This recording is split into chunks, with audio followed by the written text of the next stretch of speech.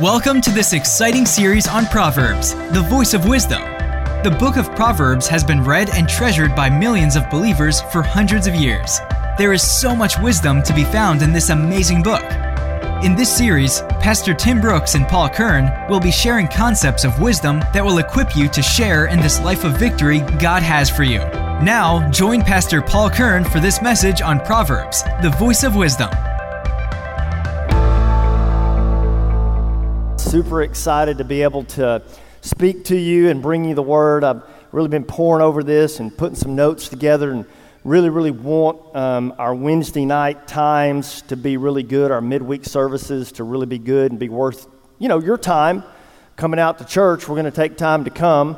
We want to make sure that it's good. So let's just dive into what we're doing. I hope you're enjoying your summer.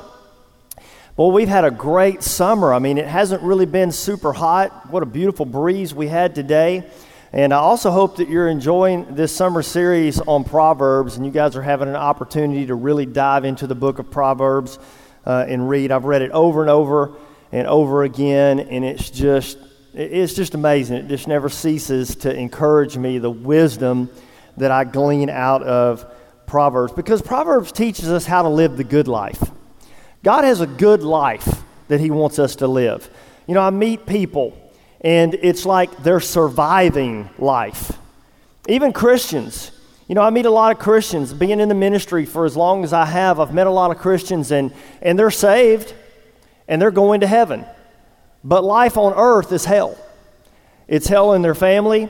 It's hell with their children. It's hell on the job. Life is very hard for them, even though they're saved, and when they die, they're going to go to heaven. There's no doubt about that. But because they don't understand how to apply the principles of God's Word and the truths of God's Word and really walk in wisdom, they fall short of stepping into some things that God really wants us to step into as His people. Proverbs has been revealing a lot of things to us: work, relationships, spirituality, family, our world. There's all kinds of wisdom that we can glean from this book. But the world has also a very loud voice. We look at Proverbs and we see this wise woman that is calling out to people who pass by. But we also see this woman of folly who is calling out to the naive that pass by. And so there's really two categories of people. There's a foolish person, and the foolish person by nature, the voice of folly is the predominant voice in their life. That's the voice that they hear more than anything else. When they're in their home, or when they're on their job, or when they're with their boss, or they're with their employees, or they're in their personal time, in their meditation time, the person that is foolish hears the voice of folly talking to them. But the wise person, when they're on the job, or they're with their family, or they're raising their children, or they're out on the town, because they're a person that is wise, they hear the voice of wisdom calling to them. And we want to hear the voice of wisdom. Now, in our day, the voice of foolishness is really loud. And we don't have to look very far to see that all around us. We've got a lot of events going on in our country right now that, just really have me grieving. A lot of really sad events just even here lately that have taken place, that it's just so sad that we're so divided. But people are listening to this loud voice that is screaming in their ear. In church, we have to be careful because it is easy for us to be enticed, deceived, and influenced by this same voice that we see in our culture. As a matter of fact, even the news and the weather have become entertainment now. Everything's entertainment. And because everything is entertainment, pop culture uses that influence to draw us into thinking wrong thoughts about a lot of different situations. So tonight in Lesson 10, I want to talk about just some popular sins in culture. And these are sins that have been popular all down through the ages in every culture. There are just certain sins that every culture has to face and every culture has to overcome. So tonight I want to talk about just a handful of popular sins that we have to make sure that we're aware of in our culture. The first one that I want to talk about is drunkenness. Drunkenness. Now, I'm going to start out giving you some statistics here, but getting drunk has always been popular in every culture. You can go all the way back to biblical times, and you can read about people getting drunk in their tent and falling out naked and doing all kinds of strange things, because that's what alcohol will do to you. It'll make you walk around naked and do strange things. Trust me, I know. BC, not AD, but BC, we won't go there. Alcohol is classified as a depressant and a stimulant, both. And I've just done a little research over the years just because there was a lot of alcoholism in my family. So I've studied this and I've looked at this because, I know the effects of alcohol. But alcohol is classified as a depressant and a stimulant. Now, I'm going to give you a couple of statistics. These go back to 2010. They're about 7 years old, and that's about the average time. 7 to 10 years is when they refresh statistics, okay, because they don't do them every year. That's not how it works. It costs too much money. But as of 2010, alcohol cost the U.S. economy $249 billion. That's $807 per person in our country. So every person in this room, it cost you $807 because of alcohol and drunkenness in our country. As a matter of fact, 88,000 people are killed each year by alcohol-related deaths. So alcohol is an obvious cultural sin. Drunkenness is a cultural sin, and this cultural sin has been around for as long as time began. Now, let's go to our book here in Proverbs, and everybody go to Proverbs chapter 20, and we're going to, flip around a little bit as we're looking at this study. Proverbs chapter 20, verse 1. Wine produces mockers. Alcohol leads to fights. Those led astray by drink, now listen to this, cannot be wise. Now, you can't be wise if you go around drinking and staying drunk. It's impossible to be wise. As a matter of fact, it's impossible to be wise being angry. Your IQ, when you become angry, your IQ goes down 50%. And that's not hard to figure out because when we become really, really angry, we say stupid things. We act in stupid ways. And when we come back to our senses, we say, why in the world did I do that? Well, alcohol has that same effect. The only difference is you just can't remember what you said or what you did. But you're still accountable for what you said or what you did, even though you may not remember it. Now, I have met a few people, and I'm going to say very few people. I'm actually going to say very, very, very few people that I have met in my lifetime at 52 years of age that have drank one drink and stopped. I've just met very few people that have done that. And here's why. Because alcohol is a stimulant. And when you take a stimulant, it stimulates you for more stimulant. That's the whole point. That's kind of how drugs and alcohol work, because so much of them are stimulants. They stimulate you, they make you feel different, and so you want more. So I've just, in my lifetime, honestly, I have met very, very few people that have just had one drink and stopped, even one glass of wine and stopped. I've just met very few people that do that. Proverbs 21, verse 17 says, those who love pleasure become poor. Those who love wine and luxury will never be rich. So see, one of the things that alcohol can do to you is it can keep you poor. Now, this is not hard. All we have to do is look around our culture. I don't know how much alcohol costs now. I know what I used to pay for it. I haven't checked lately. But I do know that alcohol is expensive Tobacco is expensive. Drugs are expensive. And so what they do is they take your hard-earned money and it robs it from you. Alcohol literally robs from you what you have produced and what you could use to be a blessing in your life and in other people's lives. Go to Proverbs 23, and I want all of us to look at this particular one together. Proverbs 23, verse 29. Proverbs 23, verse 29, and we're going to read all the way through verse 35. Who has anguish? Who has sorrow? Who is always fighting? Who is always complaining? Who has unnecessary bruises? Who has bloodshot eyes? You can kind of see where it's going. It is the one who spends long hours in clubs trying out new drinks. Don't gaze at the wine. Don't see how red it is, how it sparkles in the cup, how smoothly it goes down. For in the end it bites like a poisonous snake and it stings like a viper. You will see hallucinations. You will say crazy things. You will stagger like a sailor tossed at sea, clinging to a swaying mast. And you will say, they hit me, but I didn't feel it.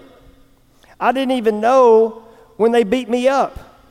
When will I wake up so that I can look for another drink? Wow. Proverbs 31, verses 4 through 5. It is not for kings. It is not for kings to drink wine. It is not for rulers to have beer, lest they drink and forget God's law. What's it saying here? It's saying that if you want to be a leader, if you plan on leading people, you better stay away from alcohol. Because alcohol can become a snare to you, and it will hinder your ability to lead with sobriety and with wisdom. See, for example, tonight if I had drank a lot and come up here on stage and tried to lead our church, I couldn't have led you with wisdom. There's no telling what all I might have said or what I might have done. That's why I'm always like, I just had a procedure done last week, and they put you under, and I don't like that. I don't like that because I'm always thinking, because they don't tell you what you say when you start coming to, and they know I write down on that piece of paper that I'm a pastor. And so I'm just like, before I go under, I'm praying, dear God, please, dear God, don't let me say anything bad when I come to. God, please, let my words be good, God. Let them be godly. Whatever I say, Lord, you just get nervous. But it's kind of the same thing because you're not in control of your faculties. So if you want to be a leader of people, if you want to be a person of influence, you want to avoid alcohol. Proverbs 31. Everybody look at this one with me. This is another one. I've actually had a couple of winos and alcoholics when I've been out witnessing use this one on me because they have it memorized, okay? Alcoholics have this particular scripture memorized because I had some in my family that had this memorized. I'm not going to call out any names. They might listen to the podcast. That would not be good. Proverbs 31, 6 and 7. Alcohol is for the dying, and wine for those in bitter distress. Let them drink to forget their poverty and remember their troubles no more. Now, I've had people tell me that they read the Bible and the Bible told them that when they're in hard times or when they're facing difficult problems, the Bible gives them license to drink and to become drunk. And they use this scripture. And I've actually had people that I've witnessed to that were sitting on a street corner with a bottle in their hand and they were drunk. They actually knew that verse. They had it memorized and they spoke that verse to me. You'd be surprised how many people that are out on the streets actually have a lot of religious background. At one time they had a relationship with God and alcohol stole that from them. It literally took that relationship from them. But here's what you have to understand. This is called irony. Okay, there's a lot of different types of figures of speech in the Bible, okay? This particular type is called irony. In other words, the opposite of this is what it's saying.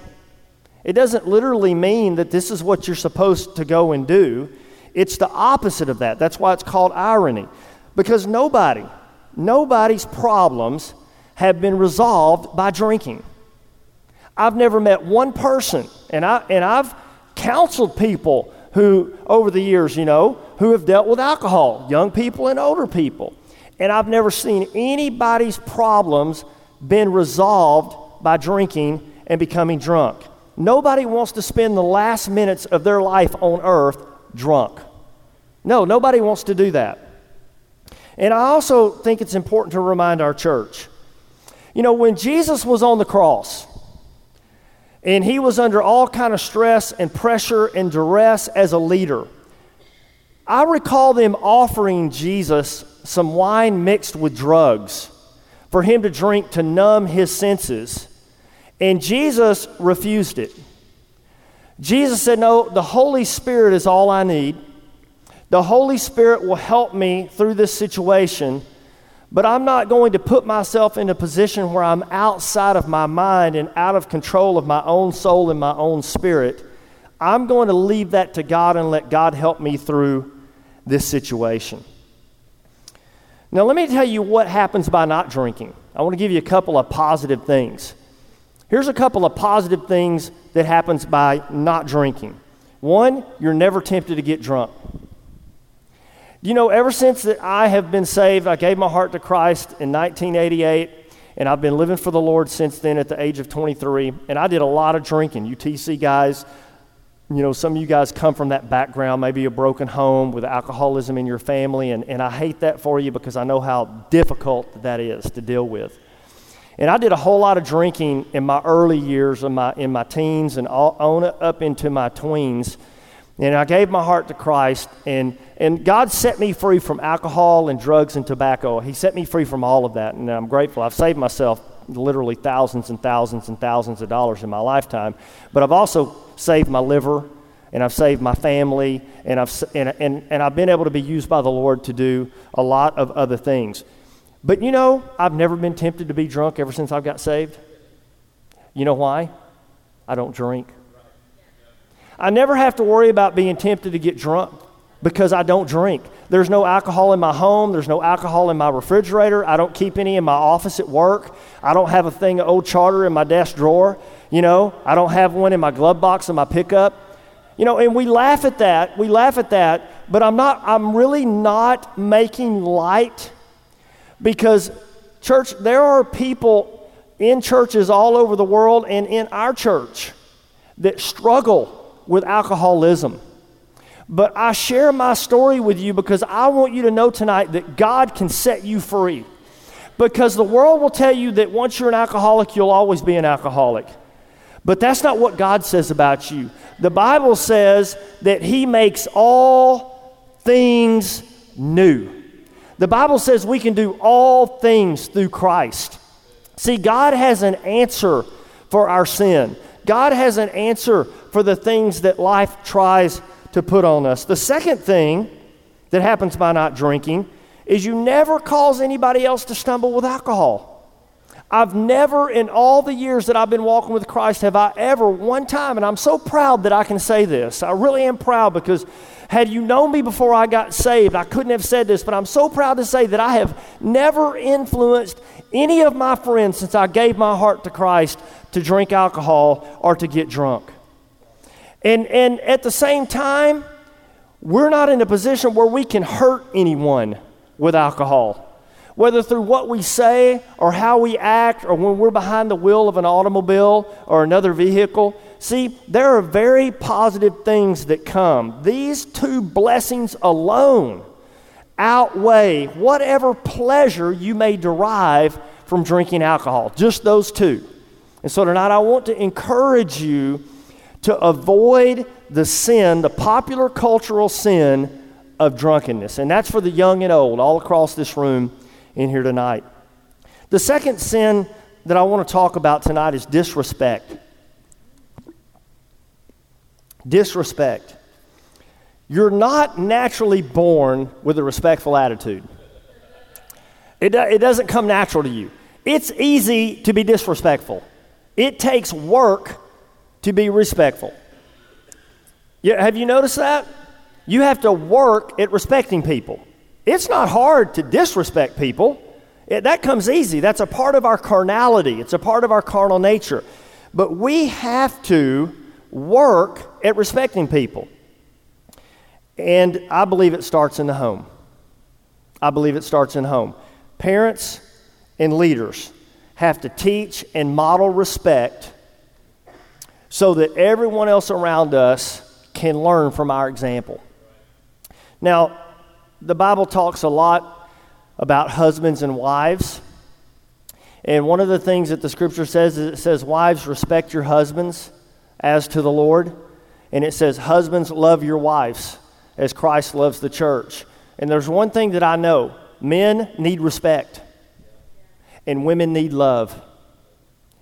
Those are two elements that men and women have to have given to them for there to be a healthy atmosphere in the home. And husbands and wives who disrespect each other in the home, that attitude spills over to everyone else. It's really hard for you as a parent to expect your children to have a respectful attitude to authority and leadership when you're not modeling that in front of them in the home. The best way to convey and teach your children respect of authority, and that's teachers, that's law enforcement officers, come on, that's coaches, that's pastors, that's anybody in a position of authority or leadership. The best way to teach it is to model it. We've got to model it. You know, we can't say to our children, do what I say, not what I do. No, we have to say, watch what I do and follow me as I do it. Isn't that what the Apostle Paul said? Follow me as I follow Christ. So it has to be modeled in the home. Let's look at a couple of scriptures here together. Go to Proverbs 15. Y'all getting something out of this? Proverbs 15, verse 5. Only a fool despises a parent's discipline. Whoever learns from correction is wise. All right, go to chapter 19. Chapter 19, verse 26. Children who mistreat their father or chase away their mother are an embarrassment and a public disgrace. Chapter 20, verse 20. If you insult your father or mother, your light will be snuffed out in total darkness. 28, verse 24. We're just looking at family relations, right? 28, 24. Anyone who steals from his father and mother and says, "What's wrong with that?" is no better than a murderer. Wow. Whoa. The sixth commandment, honor your father and your mother, right? It made the 10 biggies. I mean, that's up there. It's in the 10 biggies. Honor your father and mother. But parents, we have to model this. You know, I remember when I was, I don't know how old I was. I was probably, 11 or 12, and I was in the truck with my dad, and my dad really had a lead foot. He had a bad habit of speeding everywhere he went because he was always in a hurry. And my dad got lots of speeding tickets. I think he knew most of the highway patrol in our area on a first-name basis. So anyway, I remember my dad going down the road, and he was speeding, and all of a sudden, you know, here come the lights, and they're flashing, and we get pulled over. And the things that started coming out of my father's mouth, the derogatory things that he began to say, and I can't repeat the things that he was saying, but I just remember sitting there as a preteen and listening to what my dad was saying. And now that I look back on that, I see how that was affecting me. And I didn't really realize it at the time. And then the highway patrolman, he walked up to the window and he said, "I see your license and your insurance, you know, kind of how it goes." And he leaned over, "Oh, how you doing today, Mr. Kern?" You know, he knew his name. And my dad was real respectful the whole time. He just wasn't respectful before and after. And so I learned something there. And as parents, we have to model respect for authority. We have to model that honor that needs to be shown. You We can't sit around our dinner tables, parents, and talk negatively about leadership, or about other people, and then expect our young people to be able to come to school and show the respect that we're requiring them to give when we just disrespected those people around our dinner tables. We talk bad about them. And we just have a rule in our home. We don't talk negatively or bad about anybody in our home, especially at dinner time. We're going to make dinner time fun. We're going to make dinner time good. We're going to talk about our day. We're going to have a good time. But it would be very difficult. For example, if we went home and around the dinner table at lunch on Sunday, we started talking about how we didn't like the sermon or we didn't like the worship, then what are we instilling into our children? We have to be very careful about what we do. I just want to, for a minute, I want to talk to our young leaders in the room tonight. Those of you that are 30 years old and under, I want to talk to you tonight, all of our young leaders that are in this room. If you'll go to Ephesians chapter 6, I want to just talk a second here about respect. Ephesians chapter 6. And we're going to look at this together, starting with verse 1. Children, obey your parents because you belong to the Lord, for this is the right thing for you to do. Honor your father and mother. This is the first commandment with a promise. If you honor your father and your mother, things will go well for you, and you will have a long life on earth. Fathers, do not provoke your children to anger by the way that you treat them. Rather, bring them up with the discipline and the instruction that comes from the Lord. So, I just want to talk about this here a minute because, it's not really hard for a 3-year-old to respect and honor their mother and father. They have to. And they're not mature enough to really conceptualize all those things. When you begin to fall into a place where you can dishonor and disrespect your father and mothers, when you start moving up into your adult years. Your teen years, your early 20s, into your 30s, when you start establishing your own family, your own home, you're raising your own kids, you're kind of doing it your own way, you've got your own values that you're wanting to instill, and your parents tend to want to, give their opinions and say things, and that's their right to give their opinion if they want to. Now, you don't necessarily have to agree with it, but what you do have to do is you have to respect it, and you have to honor it. And there's a real trend that I'm seeing, and a lot of us leaders have talked about this in our ministry. There's a real trend that we're seeing today where respect and honor has become personal, not positional. And I want to develop this just a little bit, and especially as I'm talking to our young leaders in here in this room. Well, I'll give them respect if they earn my respect. But the Bible does not say that honor and respect is personal. It's positional. When we read Ephesians chapter 6, it doesn't say honor your father and respect your father and your mother if they do everything that you think they ought to do. If they talk to you nicely all the time, if they don't ever make any mistakes, if they're always respectful to you, then you be respectful to them. No, I think the golden rule says, do unto others as you would have others do unto you. And I had to learn this. I had to walk through all of this and navigate all of this as I was dealing with my mother and my father, because my father was an alcoholic and he was lost and he was an angry person and he was very difficult to deal with. But I had gotten saved and I knew that I had a mandate and a call on my life. And I really, really worked hard at being honoring and respectful of my father, even when he wasn't to me. And I'm so glad that I did, because my dad was lost for so many years, and he caught cancer, and he got throat cancer, and they gave him 6 months to live, and my dad actually made it 4 years. And it was, over that period of time, for about 7 years, I was praying for my father. In the last years of his life, my dad came to know Christ, and there was a lot of relationship stuff that was restored, and it was really, really awesome. But had I not respected him and honored him Even when he didn't respect and honor me. My dad didn't even come to my wedding. I invited him to come to my wedding, and he didn't even show up. I'm not coming to that. Those things are hurtful. But I still was called to honor and respect. Colossians 3:13 says, make allowances for each other's faults and forgive anyone who offends you.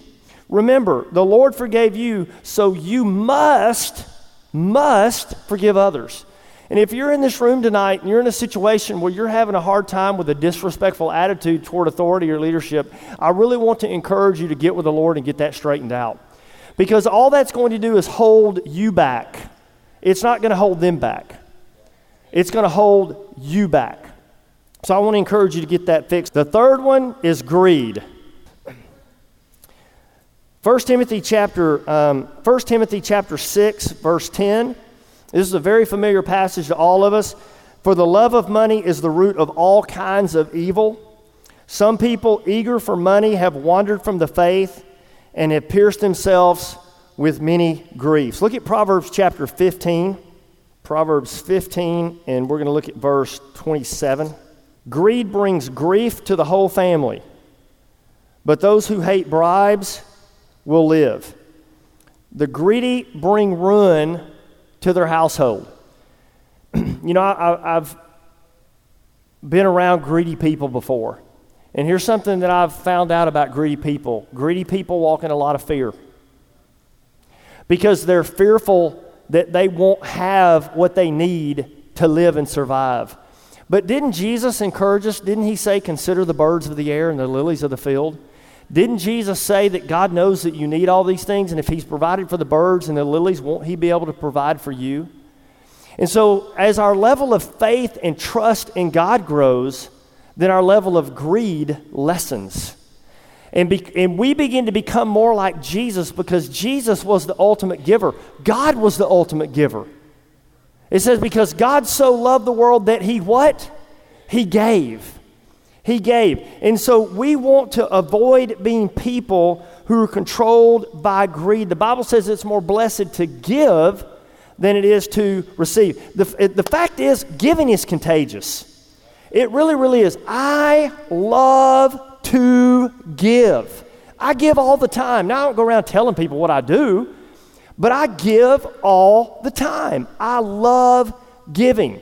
I actually have an account in the bank, and it's called Seed. I have a separate account called Seed. I put money in it every single week. Have you ever been in one of those situations where you just thought to yourself, man, I wish I could help them? Well, I don't ever think that, because I can help them. Because I put money in every week so that I can help people. Because God has called us to be people who give. And the best way to overcome greed is to give. See, you give your way out of fear. You give your way out of greed. You give yourself into a blessing. The last popular sin that I want to talk about, and this is a big one, it's pride and arrogance. Pride and arrogance. Pride is the sin of sins because it is the original sin of Lucifer. Go to Isaiah chapter 14. Isaiah chapter 14, and we're going to look at verse 12. How you are fallen from heaven, O shining star, son of the morning. Now this is talking about Lucifer. You have been thrown down to the earth, you who destroyed the nations of the world. For you said to yourself, I will ascend to heaven, and I will set my throne above God's stars. I will preside on the mountain of the gods far away in the north. I will climb to the highest heavens and be like the Most High. Well, you can't, God is the HHH. Y'all know what that is? He's the head honcho of heaven. You don't go any higher than that, right? You can't go above the president. I mean, that's as high as you go. And so Lucifer here is saying, oh, I'm going to ascend and I'm going to arise above God. See, that's what pride will do to you. It'll get you thinking really weird stuff. And so instead, you will be brought down to the place of the dead, into the lowest depths. And everyone will stare at you and they'll ask, can this be the one who shook and made the kingdoms of the world to tremble? Is this the one who just, everybody's going to look at you and go, wow, look what became of this individual because of what pride did to them. Boy, I'll tell you, I've watched pride destroy people's lives. I've seen people come to church and leave church because of pride.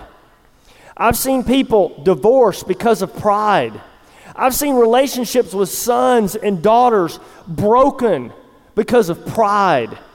I've seen lives destroyed because of pride. Proverbs has a lot to say about pride. Proverbs 15:25, Proverbs 18:12, Proverbs 21:24, Proverbs 29:23, and it goes on and on and on. Proverbs 16:18, this is a popular one that we all know. Pride goes before destruction, and a haughty spirit before a fall. Pride will bring you down, and here's why. Because pride becomes an idol in your life. Pride becomes an idol in your life because pride puts us above God. I got a poem I want to read to you in closing tonight. It says, "My name is pride. I'm a cheater. I cheat you of your God-given destiny because you demand your own way. I cheat you of contentment because you deserve better than this. I cheat you of knowledge because you already know it all. I cheat you of healing because you're too full of yourself to forgive. I cheat you of holiness because you refuse to admit when you're wrong. I cheat you of vision because you'd rather look in the mirror than out the window. I cheat you of genuine friendship because nobody's going to know the real you. I cheat you of love because real romance demands sacrifice. I cheat you of greatness in heaven because you refuse to wash another's feet on earth. I cheat you of God's glory because I convince you to seek your own. I cheat you in so many ways because my name is Pride and I am a cheater. You like me because you think I'm always looking out for you. Untrue. I'm looking out to make you a fool. God has so much for you, I admit, but don't worry. If you stick with me, you will never know it." Isn't that powerful? Wow. The sin of pride. Look what it did to Lucifer. It'll do the same to you and I if we allow pride to control our lives. Ephesians 4:2. Be completely humble and gentle. Be patient, bearing with one another in love. Proverbs 11, verse 2. When pride comes, then comes disgrace, but with humility comes wisdom. What a powerful truth as we look at this poem and what it talks about in pride. Tonight, as we're looking at these popular sins, Proverbs talks about popular sins of culture. It shows us the popular sins that have been around since the dawn of mankind. These are sins that are acceptable by society. Society says it's okay. You hear people say it all the time. Well, everybody's doing it. You know, I've heard young people say that. Everybody's doing it. Everybody's doing it. It's not that big of a deal. It really isn't that big of a deal. But the point isn't that everybody is doing it, and the point isn't that it isn't that big of a deal. The point is this. What does God have to say about it? You know, if the Bible is going to be our standard, if God is going to be the ultimate guide and rule in our life, then we have to come under and submit ourselves to God's rule in our life. Proverbs speaks a lot about socially acceptable sins. And we're in this study in the Word of God so that we might know the God of the Word. See, the way that you get to know God is you get acquainted with His Word. If you want to know God more deeply, then you get to know what His Word says. You can survive life, or you can experience the good life. Jesus said, I have come that you might have what? Life, and that life would be more abundant. That's what Proverbs is trying to help us walk into. As we apply the wisdom of the Word, we can walk in the good life that God has destined for us. Amen? Amen. Let's give God a hand clap tonight. Amen. Stand with me. I I want to thank everyone for coming out. And man, we're just praying God's blessings on you, on your family, on your businesses, on your home, as you continue to put yourself under the Word and have a relationship with Jesus Christ. It's just going to get better and better and better. Let's pray together. Father, we thank you for your Word. We thank you for our church. God, we're so grateful to you for all that you're doing. God, help us each and every day. Extend your grace to us. Give us your mercy. Help us to walk in truth and help us to be salt and light to people that we run into contact with each and every day. Lord, bring us back here Sunday. We give you thanks in Jesus' name. Amen.